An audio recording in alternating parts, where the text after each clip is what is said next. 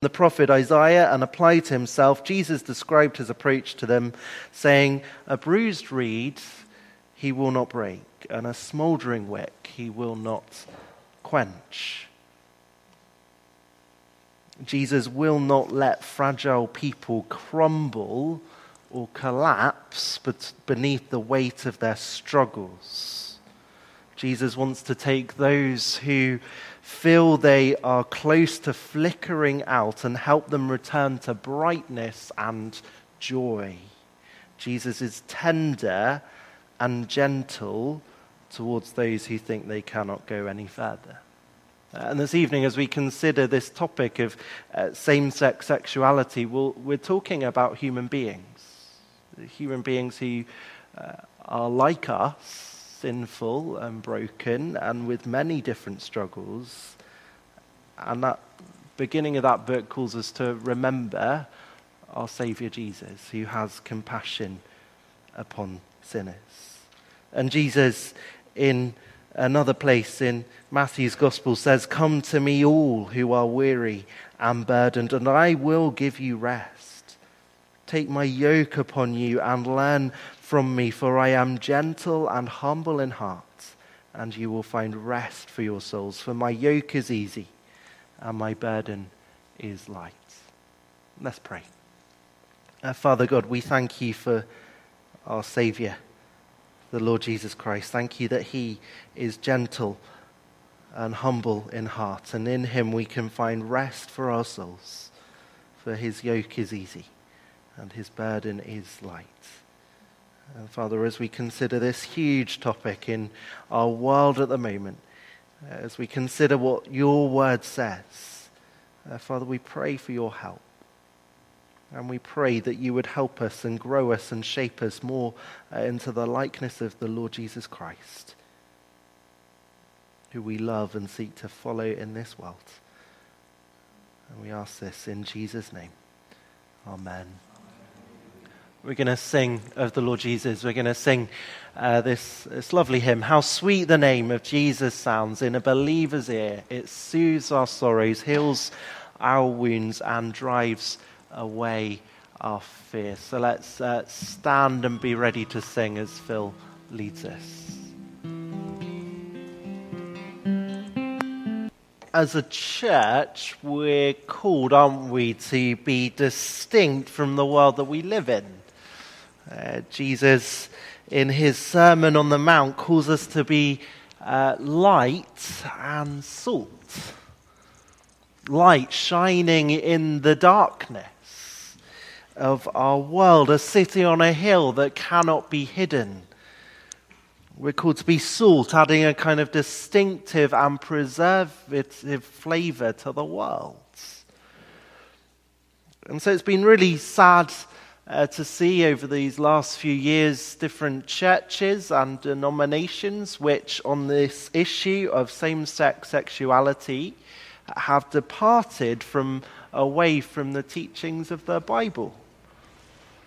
I saw, as I'm sure some of us did, in the news a few months ago, Sandy Toksvig, the comedian, decided she was going to write and then have tea with Justin Welby, the Archbishop of Canterbury, to tell him that people like her should be able to get married in the Church of England. But I've also seen, interestingly, a few people on social media and on different news websites say, actually, we'd like to see the church stand up for whatever it is it believes in, rather than try and please everyone. And some of those people saying that are even non-Christians, which has surprised me. And so as a church this evening, we are thinking about this issue of same-sex sexuality. And much of what I say has stemmed from different readings, as well as from the Bible, different readings of different books. And I would highly commend this little book for you, this short little book called Is God Anti-Gay? By Sam Albury, who himself would describe himself as someone who has same-sex attraction. He's a pastor in a church in Nashville in America. He's English, though. He's one of our own.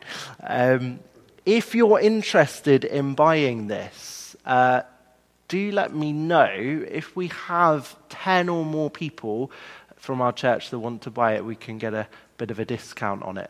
So I feel like I'm someone from 10 of those or something. Let me know. Be more than happy to help set that up for us.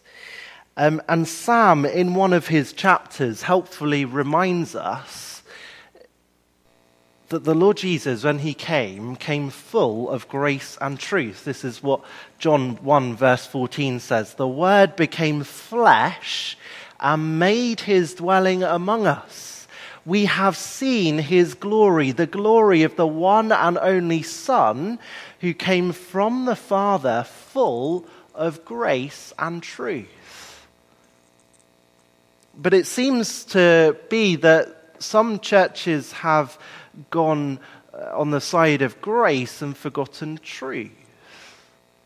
That they have welcomed and accepted everyone rightly, but then gone too far with that and affirmed people in whatever way they choose to live, ignoring what the Bible says. And on the flip side to that, other churches have gone more on the side of truth. That if people don't live the way the Bible says, they'll bat them down with the Bible without showing any grace. But Jesus came full of both grace and truth. I hesitated as to whether to get you to talk about this, but I think I will. Just in where you're sitting in little groups, just for maybe 3 or 4 minutes, chat about this scenario. A lesbian couple have just moved on to Viaduct Road, that's this road. They say they're Christians and would like to be part of a local church. They attend Calvary here one Sunday morning. How should we respond? Have a chat in groups. We'll share thoughts. Hopefully then the rest of this evening will be helpful for us as we think about this. Go for it.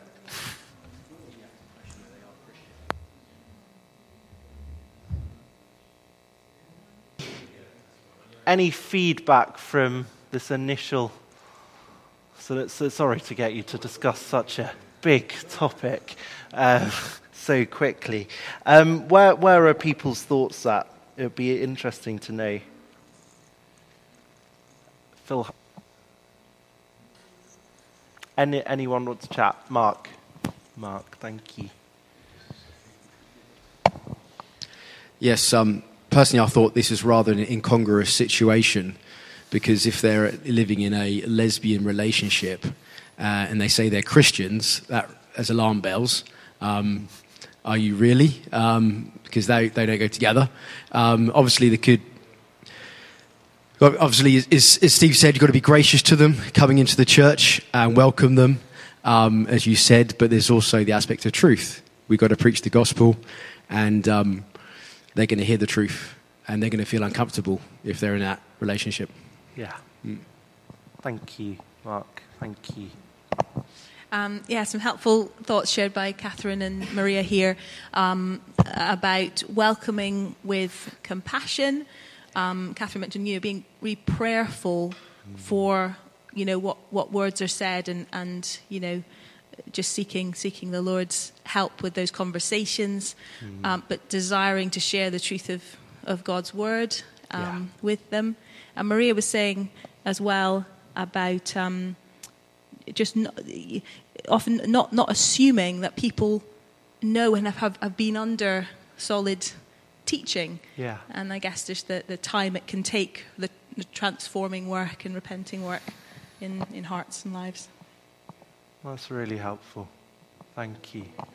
Sorry, they may not be aware of the scripture, because if a lot of other churches are teaching tolerance and acceptance and affirming the LGBTQ, that's okay. Yeah. So, and then it's explaining that your church goes by the scripture and teaches that teaching, and that's the correct teaching. But also to be led by the Holy Spirit when you're speaking to them, and maybe even praying for potential scenarios like that before you even come to church, so that you're led by the right words, like through the Holy Spirit. Yeah, that's how. Yeah, praying that this could be a reality one Sunday. Yeah, thank you. Steve. Yeah. I just wonder, whereabouts in Scripture does it make reference to lesbians, women, people? Yeah, we're gonna look at some passages. We're gonna Yeah, that's. Thank you. It was maybe one more comment. Okay. In my discussion with Jack, he mentioned something about just like Mark said, the graciousness, full of grace. The grace is that we would not chase them away from worship and coming to worship. But then the truth is that we are going to also let them know the biblical position on that. And then the scenario of the woman caught in adultery, there was what the law said, and there was something Jesus told her at the end. Neither do I condemn you, but go and sin no more. Yeah. Yeah, so there was that aspect too. Thank you. I had that story. I remember preaching on it a few months ago. That story of Jesus and the woman caught in adultery. And all those Pharisees who were ready to cast the stone. No, they sinned too. Thank you. Final comment, David. Thank you. Yeah, I'm just reminded. It's not so much. The example I want to talk about wasn't a lesbian or gay person. It was it was a Muslim friend of mine when I was at sixth form. I used to witness to him quite regularly and have long discussions about Christianity and Islam. And I brought him to the Christian Union there, and they were really nasty, really unpleasant towards him. Oh wow! So it's important to be kind and welcoming. Thanks, David. That's a sad situation.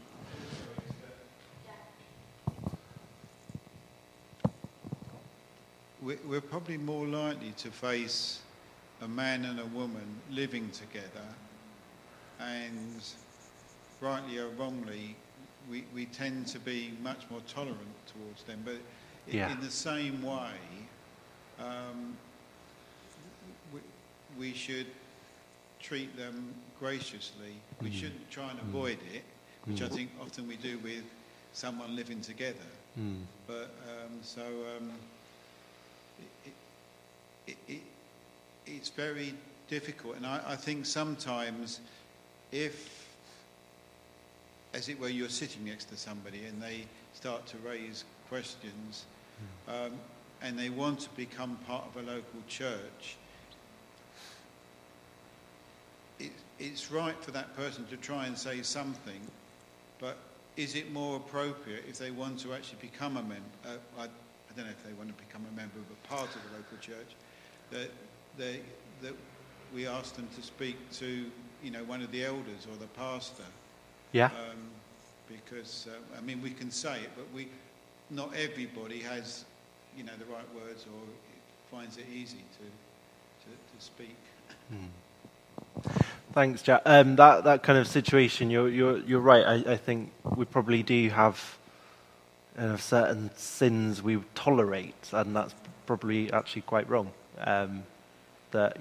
If it was a man and a woman who aren't married, living together, coming to church, we might not even give it a thought. Yeah.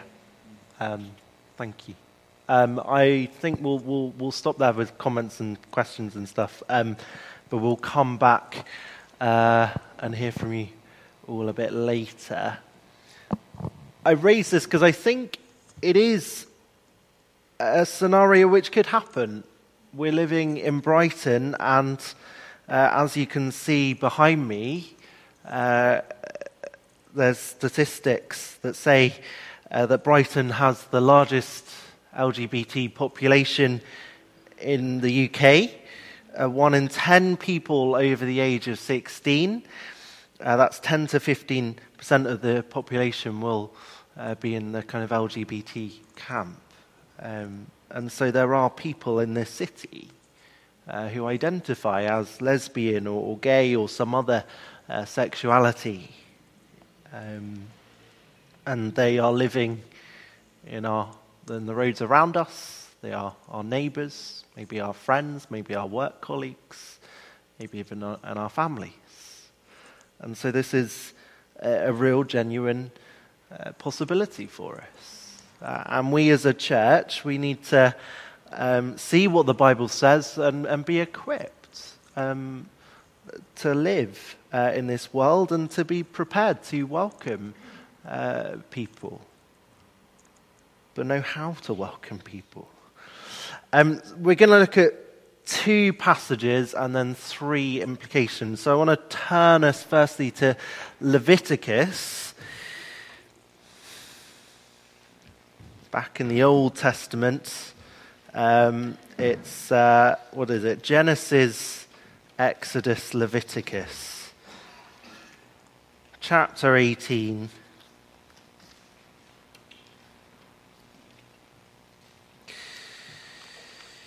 Leviticus 18 and verse 22, and then just a page or 2 beyond that, chapter 20, verse 13.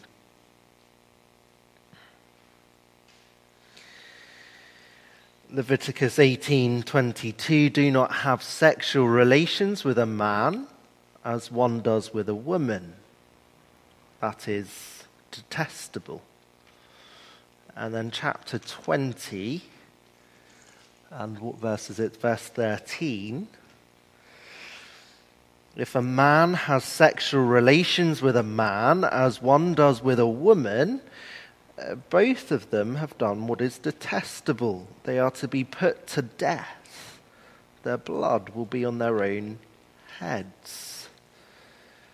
These are laws which clearly prohibit same-sex sex among people. They regard it as detestable or as an abomination before the Lord. These texts aren't taken in isolation. We have read them in isolation, but if you look at the surrounding context, you'd see there are other texts in place which prohibit things like incest and bestiality and adultery. And I think we would at the very least all agree incest and bestiality are out of question. Morally, they are not good and not right. And I hope we would agree as Christian people adultery is morally wrong too. And so why would we pick and choose and exclude same-sex relationships from that list too? There are some people, some Christian people, who would argue from these verses that actually, because it says the word detestable or abomination in those verses, that actually refers to idolatry. Same word is used for idolatry, and so as long as that same-sex relationship isn't an idol, then it's okay. That's what some Christians would argue with us about. But I think that is very clearly not scriptural, not a right interpretation. But then we might hear people say, and Phil was telling me that this has been written about, I think, something that Phil had said in a talk about Leviticus prohibits us eating shellfish, And so if we say it's okay for us to eat prawns and shrimps, then why don't we say that this is okay? Well, I think we have to remember that the Old Testament laws, they are fulfilled in the Lord Jesus Christ. And he actually declares all foods clean for us to eat. The sacrificial system, we don't look to that anymore. We look to Jesus' completed sacrifice for us on the cross. And whilst we don't try and obey every single letter of the law, we are confronted with God's righteous and holy standards for living. And it's clearly goes against God's created order, doesn't it? For people of the same sex to have romantic relationships. And in the New Testament, Jesus very clearly defines marriage as between one man and one woman. The New Testament affirms that, affirms God's good original design for this world that we looked at in Genesis last Sunday together.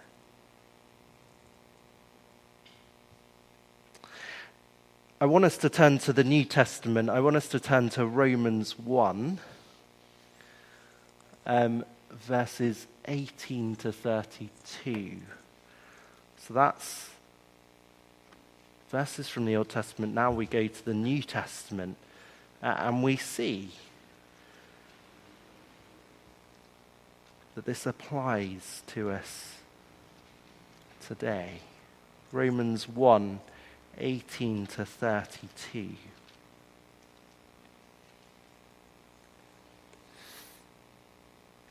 The wrath of God is being revealed from heaven against all the godlessness and wickedness of people who suppress the truth by their wickedness.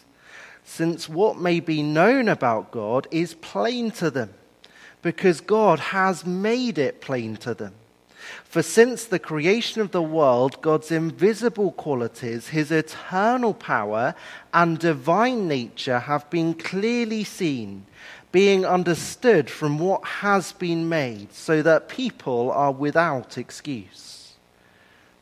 For although they knew God, they neither glorified him as God nor gave thanks to him. But their thinking became futile and their foolish hearts were darkened.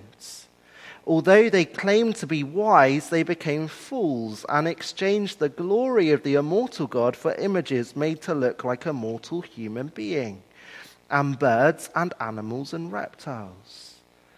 Therefore, God gave them over in the sinful desires of their hearts to sexual impurity, for the degrading of their bodies with one another. They exchanged the truth about God for a lie, and worshipped and served created things rather than the Creator, who is forever praised. Amen.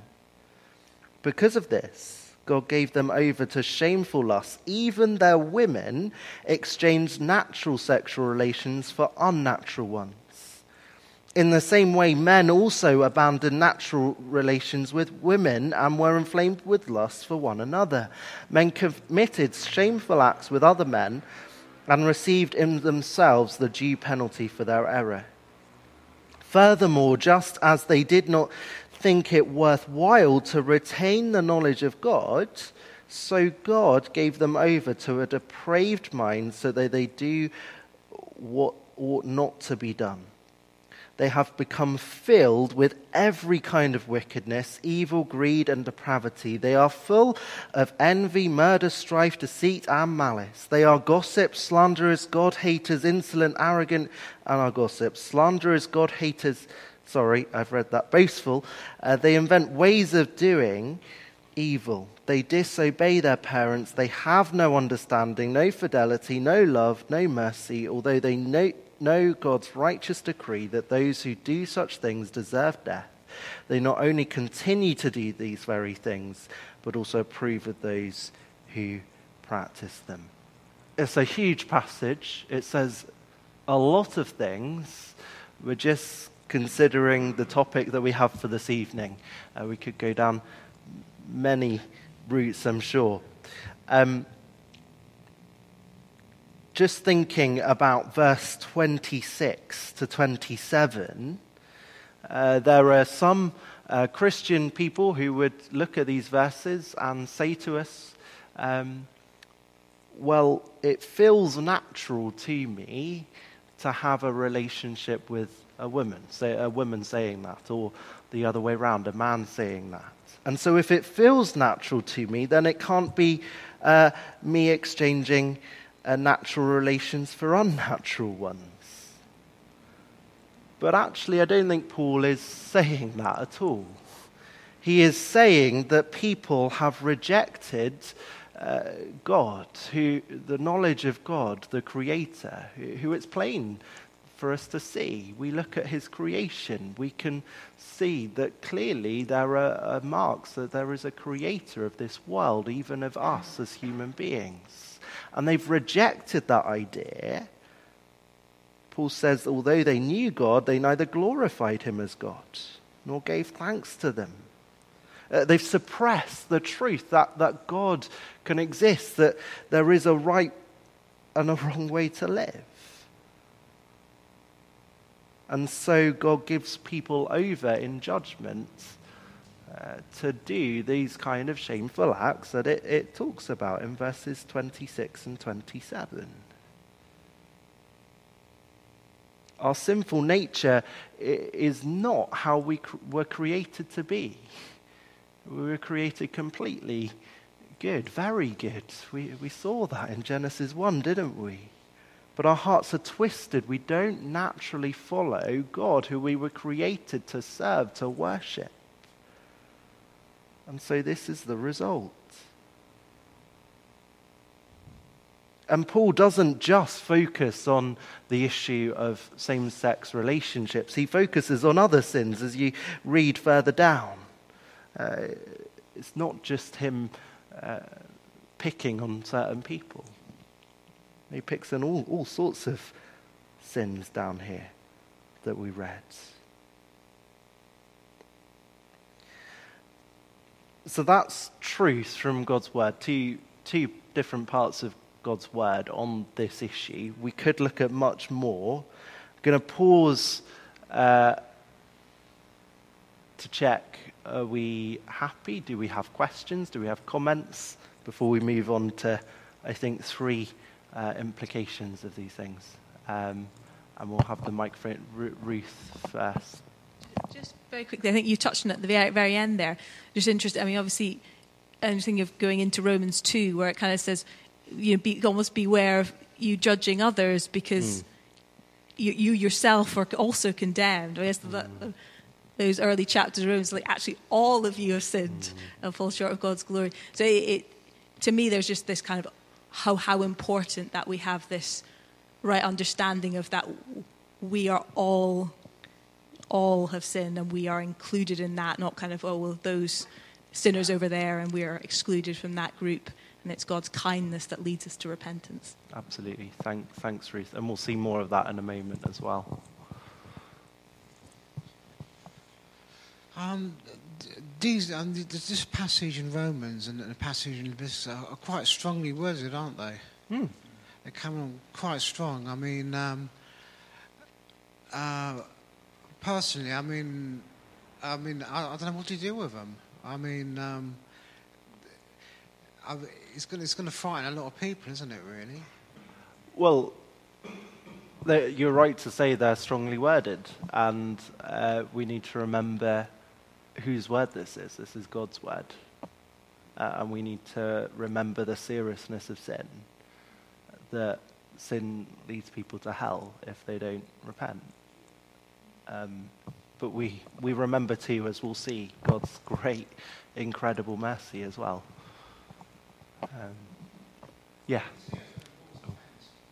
It could, yeah. And the gospel does cause offence.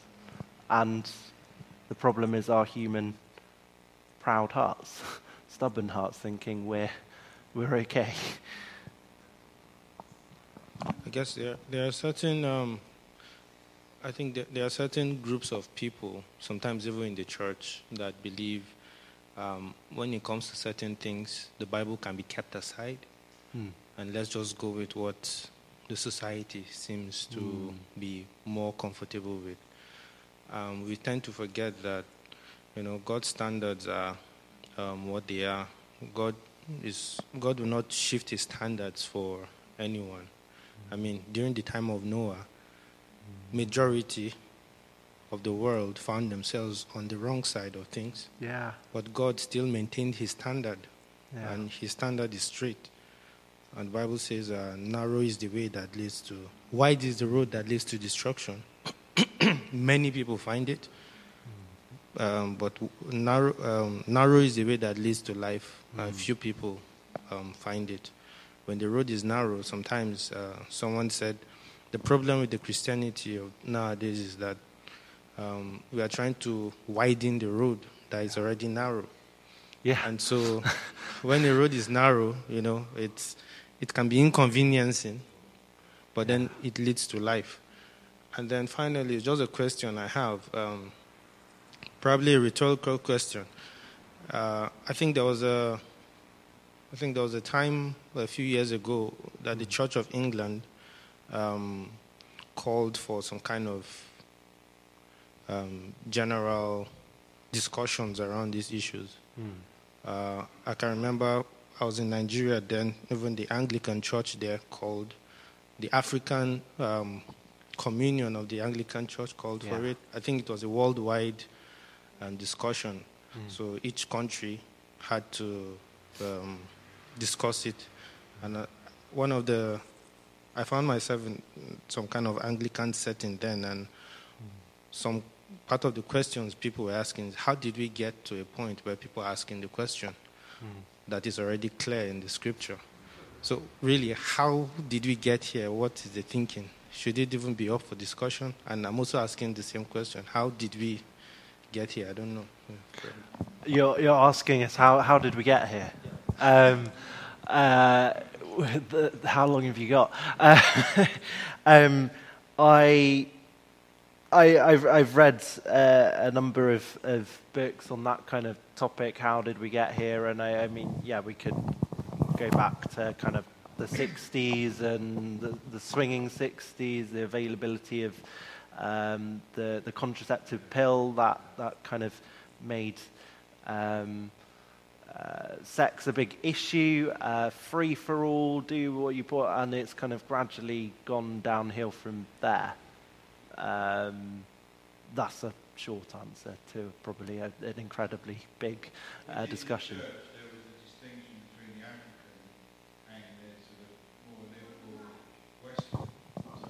Oh, so there's people listening at home, so they, start again, sorry.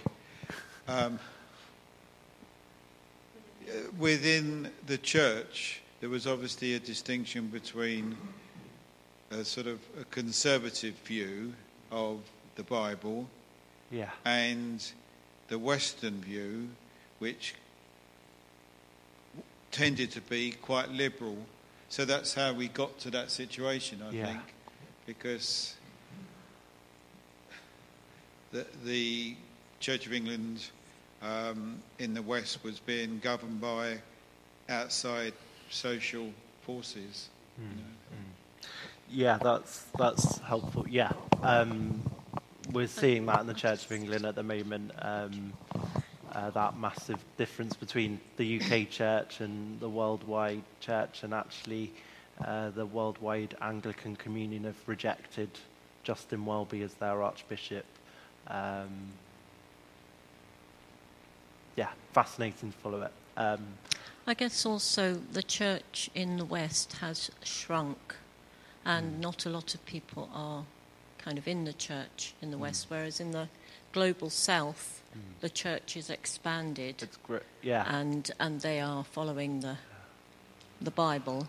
I heard a statistic on that. I heard a statistic recently: for every one conversion to Christianity in Europe, there are 14 in the rest of the world.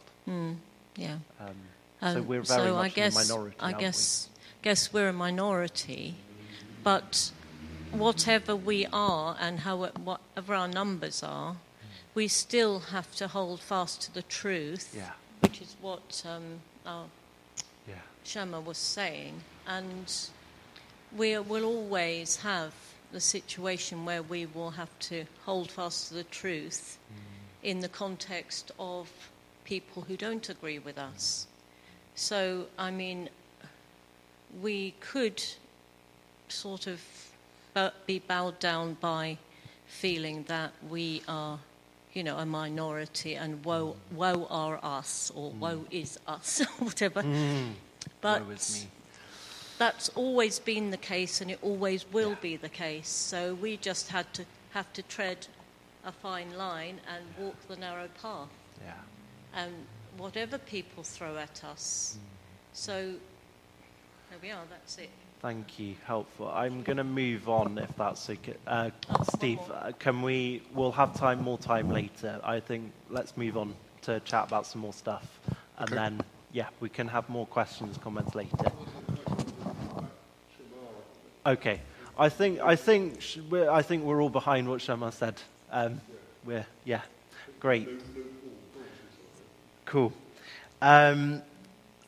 We've looked at two passages, 3 implications for us. The first one is, hopefully all these are kind of obvious, but I think let's encourage each other in these things.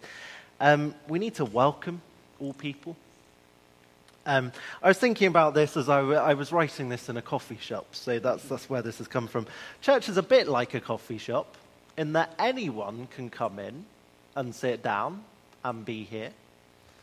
But church isn't like a coffee shop in that you don't have to pay to come in. You don't have to buy a coffee to sit down. You're free to come in, free to come and sit with God's people, regardless of whether you are following God or not. Last Sunday morning in communion, some of us were thinking about the prodigal son, that famous story. I'm sure we will know it. That son who was given his inheritance money, wanted to live as if his father was dead. He said, I'm off now, I'm off to enjoy my freedom away from you. And so he enjoyed the pleasures of this world. And I wonder if Jesus was saying that story to us in Brighton today, whether this guy would be off at gay clubs and sleeping with other men. Maybe. He was wild in his living. He squandered his inheritance. He ended up feeding pigs, longing to eat their food. Then he had that thought, well, my father's servants are treated well. I don't deserve the status of a son, but maybe I could be a servant. And so he headed back home, probably wondering, what on earth is his dad going to do? How angry is he going to be? Rehearsing this speech round and round in his head, Father, I've sinned against you. But actually his dad is there waiting.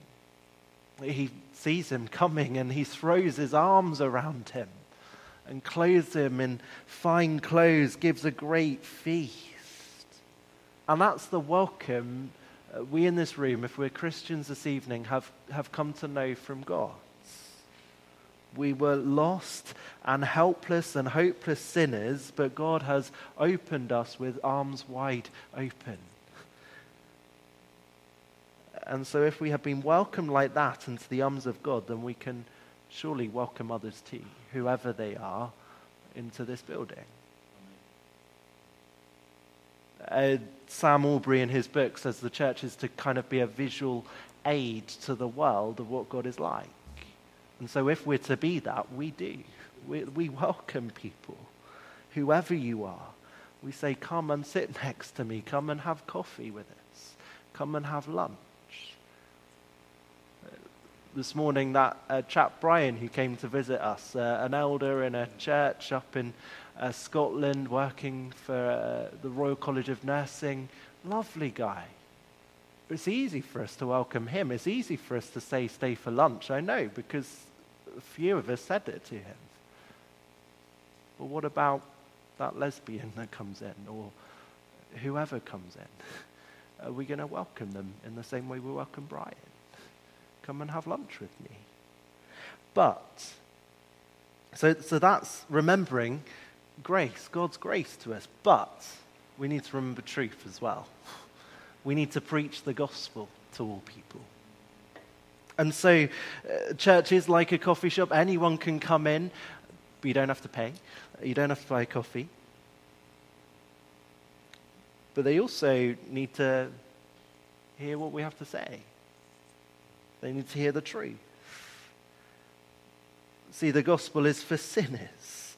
The gospel is good news for sinners. So turn to Romans chapter 3.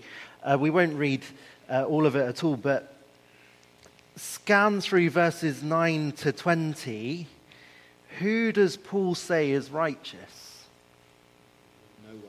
No one.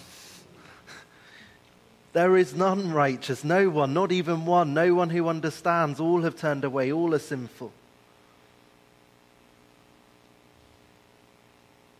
No one. Paul is showing whether we're Jew or Gentile, there is no advantage.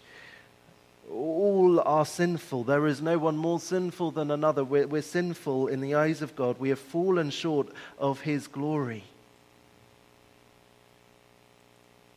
Before we became a Christian, we were lost and we were dead in our sin.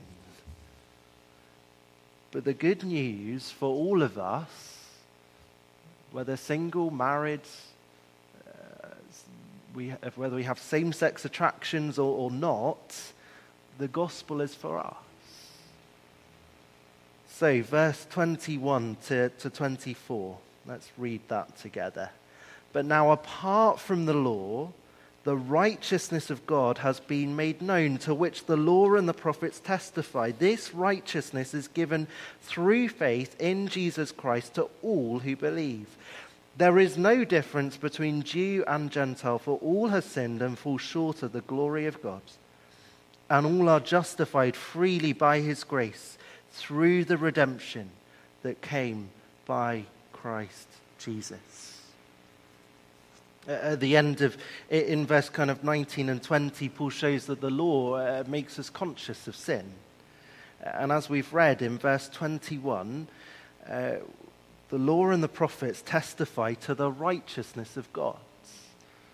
The law reveals God's holy, righteous standards for us. And the prophets look forward, don't they, to the day when the Lord Jesus Christ would come, who makes known this righteousness of God to us,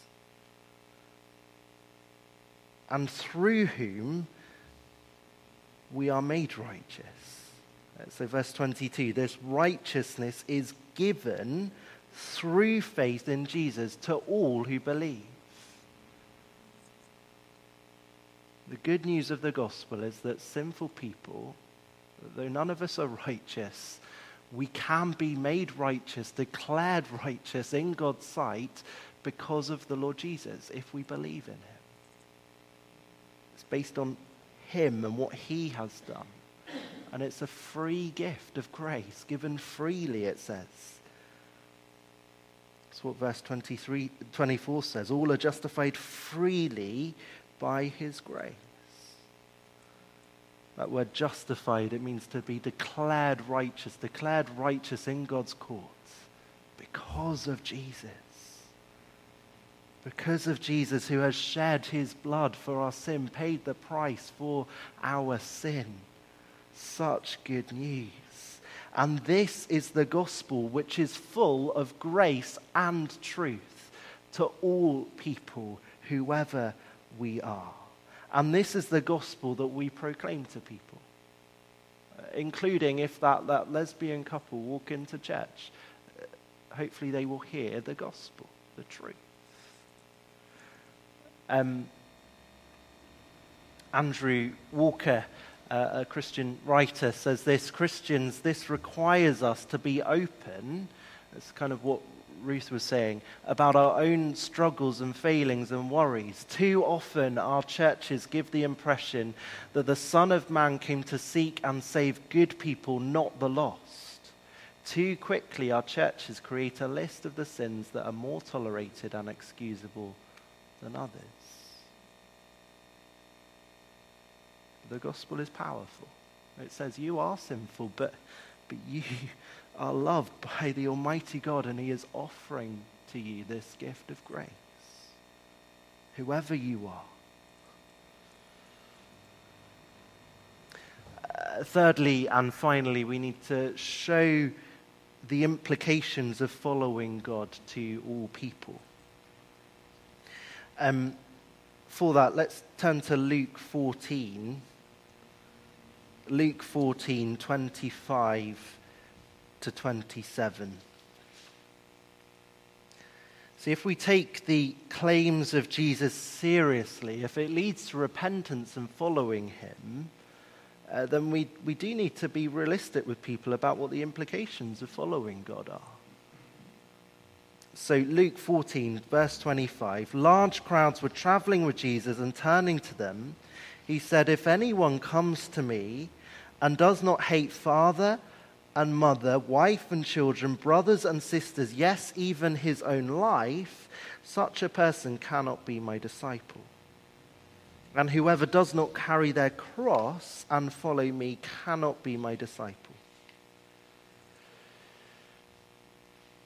Now, Jesus isn't saying here that we must literally hate our own family or even ourselves, but compared to our love for God, it should kind of seem like that, because we love Jesus first and foremost above all things and people.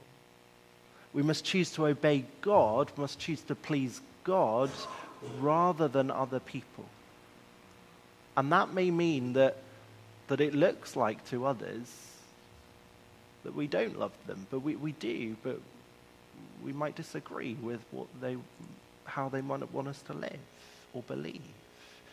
So J.C. Ryle, former Bishop of Liverpool, says this on these verses: we must choose rather to displease those we love most upon earth rather than to displease him who died for us on the cross.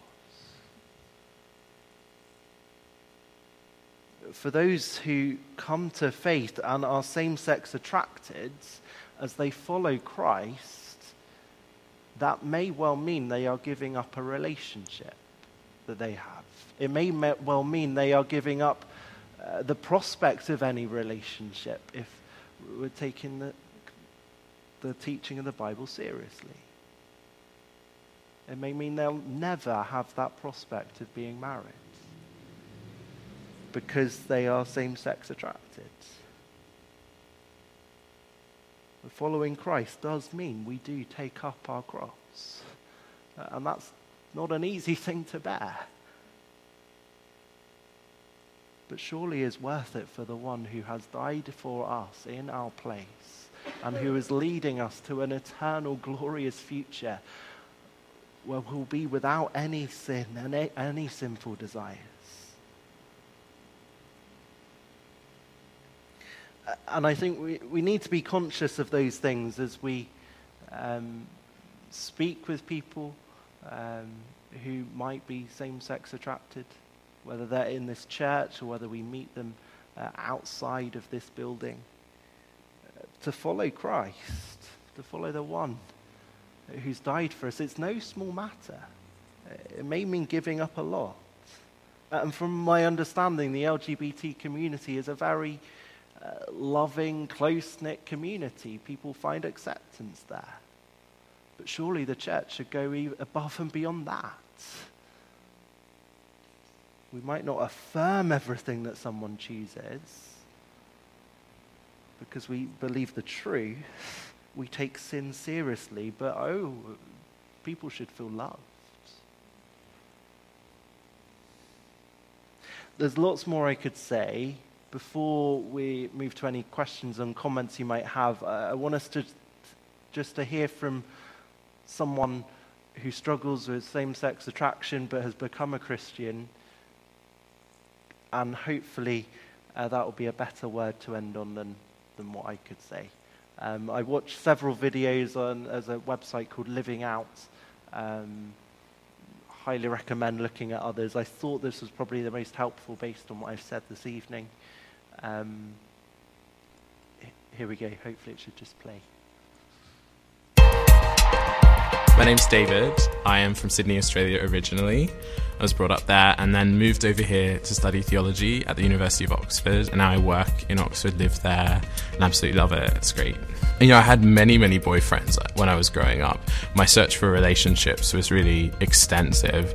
I started going out to Oxford Street in Sydney, which is the central kind of strip of the gay world in Sydney, trying to kind of go to clubs and meet people. I think love was a rush. Love was like an intoxication with the other person, and it was a kind of escapism really from the context that I was in, because I didn't feel accepted, I didn't feel understood. I would primarily define love, now that I'm a Christian, as self-sacrificial love, the kind of love we see on the cross. And that love is a passionate and romantic love, but it's ultimately first about giving yourself to the other and giving yourself up for the other. And that actually in that you find the most brilliant intimacy there is. The moment I became a Christian was incredible. I first experienced Jesus when I was in a pub in central Sydney in the gay quarter, when a girl prayed for me, and I just felt this most incredible presence come upon me. It was like tingling, like oil on my head, and it was just this love that I had never encountered before, and I was completely gobsmacked, completely dumbfounded that this was real. It wasn't just a concept. The intimacy I experience with God now, it's like any relationship. There's maintenance, there's things that need to happen. But I think the difference with the relationship with God is that He is always faithful. And I can actually depend on Him. And I think that's an incredible security that I have with Him, that I just wouldn't want to give up for anything. And so I think you can't find that in any other relationship. It's only in that relationship with God that I have that. And that really helps me to love others better, love others in a deeper way. Of course I miss romantic relationships, and on some level I miss sex, yes. But in another sense, not at all. Because actually the search deep down behind sex in our society is a search for intimacy. And when I was having those sexual relationships, I was not finding very profound forms of intimacy. In fact, often that would separate me or distance me from people. So I think I found the intimacy I was looking for in Christ and in the church.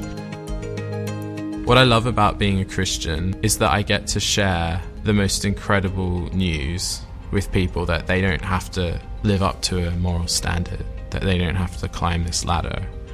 And I think a lot of people feel condemned, and actually I get to share the news with them that they're not condemned when they receive Jesus and they turn away from sin or their old life.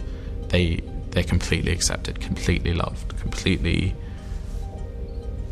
brought into God's family, and that there's no condemnation anymore. I love that.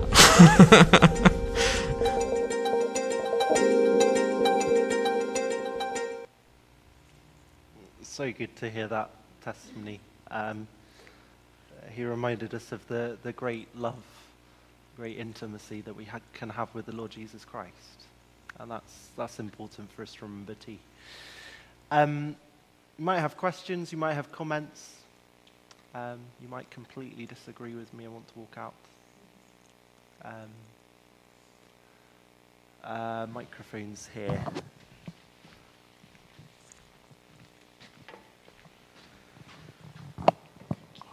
Stay here.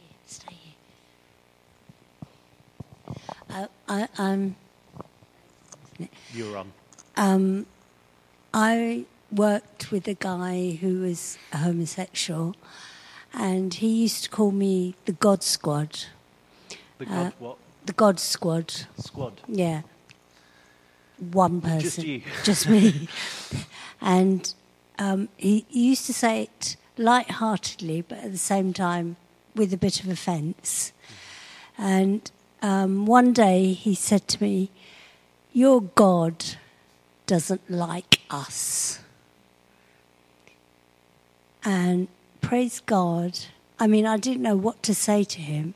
And I said, no, my God died for you. He sent his son to die for you because he loves you. And he didn't say anything. And I was quite shocked that that came out of me. And I believe that was the Holy Spirit giving me the right thing to say at the right time. And I just wanted to share that, you know, God can use you to speak to people with love. Absolutely. Especially when you don't know what you're saying. Yeah. Thank you, Arsema. That's an encouragement, I'm sure, for us to hear. Any other questions, comments over?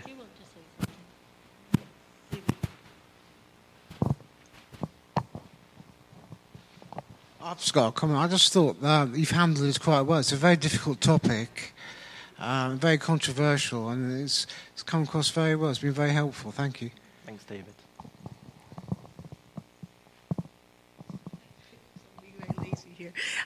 Yeah, just to pick up on the point you made about, I agree with what David just said, by the way, brother. Just to pick up on the point you made about, and I think the chap who was speaking earlier kind of alluded to this, just the how vital the church family has to be in providing that loving community and family in the face of the reality of the LGBT, so-called community, whatever you, right? But there are pockets of very serious, kind of committed, friends and people who they are there for each other. Yeah. And that in all sorts of ways that are really, messy. And I see all through the uni where I work, I see all sorts of, really sad implications of that. But we have to be willing. And what came to my mind as you were sharing was actually totally different matter, but kind of similar in terms of like our discussions around, let's say, abortion matters too. So it's right and good and quite absolutely right that we share the truth of what the Bible says about things. But if we are unwilling to ourselves put our lives on the line for those who are saying, I'm giving up everything. I'm giving up everything. So we have to be there for people, don't we? So I think we need to take seriously that, cost of discipleship for ourselves to say, am I willing, if that couple comes in, am I willing to say, not just share that truth, but say, I'm going to stand with you now and for as long as you live. We need to be serious about this ourselves. Thanks.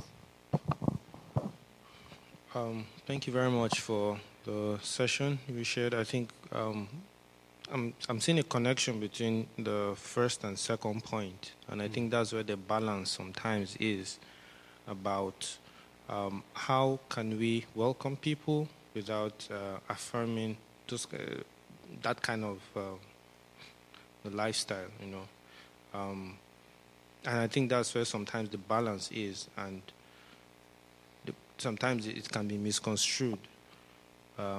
Many of those people have not probably had good experiences from the past in terms of how the church has accepted them or how the church has responded to those issues. Perhaps the church was in some kind of shock at some point. I kind of feel the church seemed to have been in some kind of shock in terms of how strong the movement came out, to the extent that probably we, in reflex, if you feel attacked sometimes, you go defensive. And in that sense, we've not been able to really think through our responses. But I think with what we are doing now, we're helping ourselves on how to approach them. The first point about love and welcoming, the second point about the gospel. I think that's where the balance will be to help us. Lastly, is a question I have. Sorry, I'm asking too many questions. That's okay. It says questions. Yeah. So, what could be a helpful response to people that claim that they were born with those attractions, they grew up in their childhood with those kinds of attractions, and all that? Because some people feel God made me that way. Yeah. At whatever level, how can we help people? What are helpful tips to approach those kinds of situations or questions? Thank you. Well, I mean, part of the answer might just be simply what I've kind of said in that Romans 1 passage there. They might look at what Paul says there and says, but it's natural for me.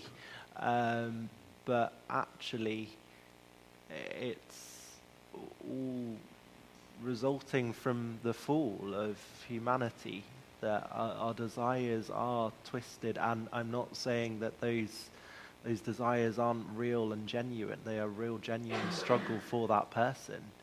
So Sam Aubrey in his book is very helpful, and he's very open and he's very honest.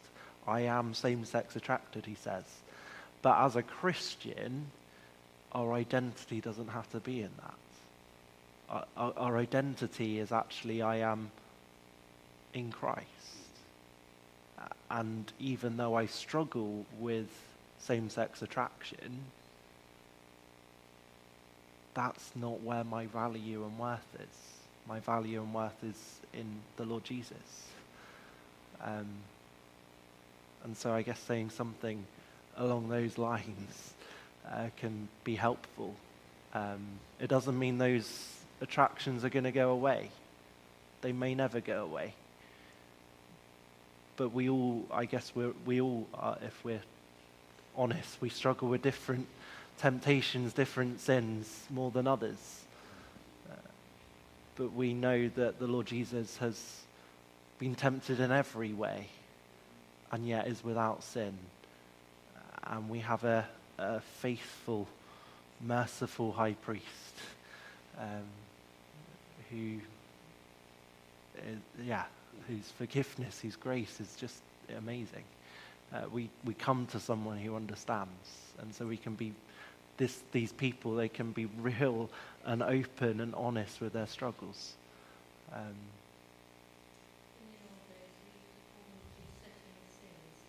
Setting sins, yeah. Yeah. Yeah. Yeah.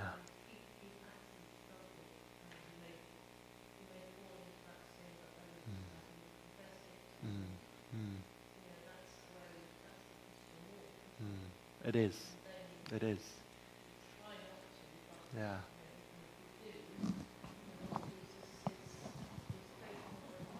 Yeah.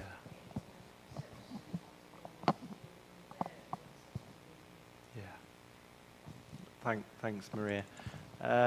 One more, Richard. I was just going to say, some of my friends claim Buddha more than Christ and stuff like that as well, and I think that could be a bit foggy for some people. If you know what I mean. Yeah, someone of a different religion. Yeah. Yeah. Another topic probably Another for another time. Sure. But yeah, I hopefully much of this applies to whoever we meet in different ways. Yeah. Cool. We're going to sing, and then we'll close in prayer. We're going to sing Love Divine, or Love's Excelling, of the best love found in our great God and Saviour. And then we'll close in prayer. Mark, would you be happy to close us in prayer? That'd be great. Thank you.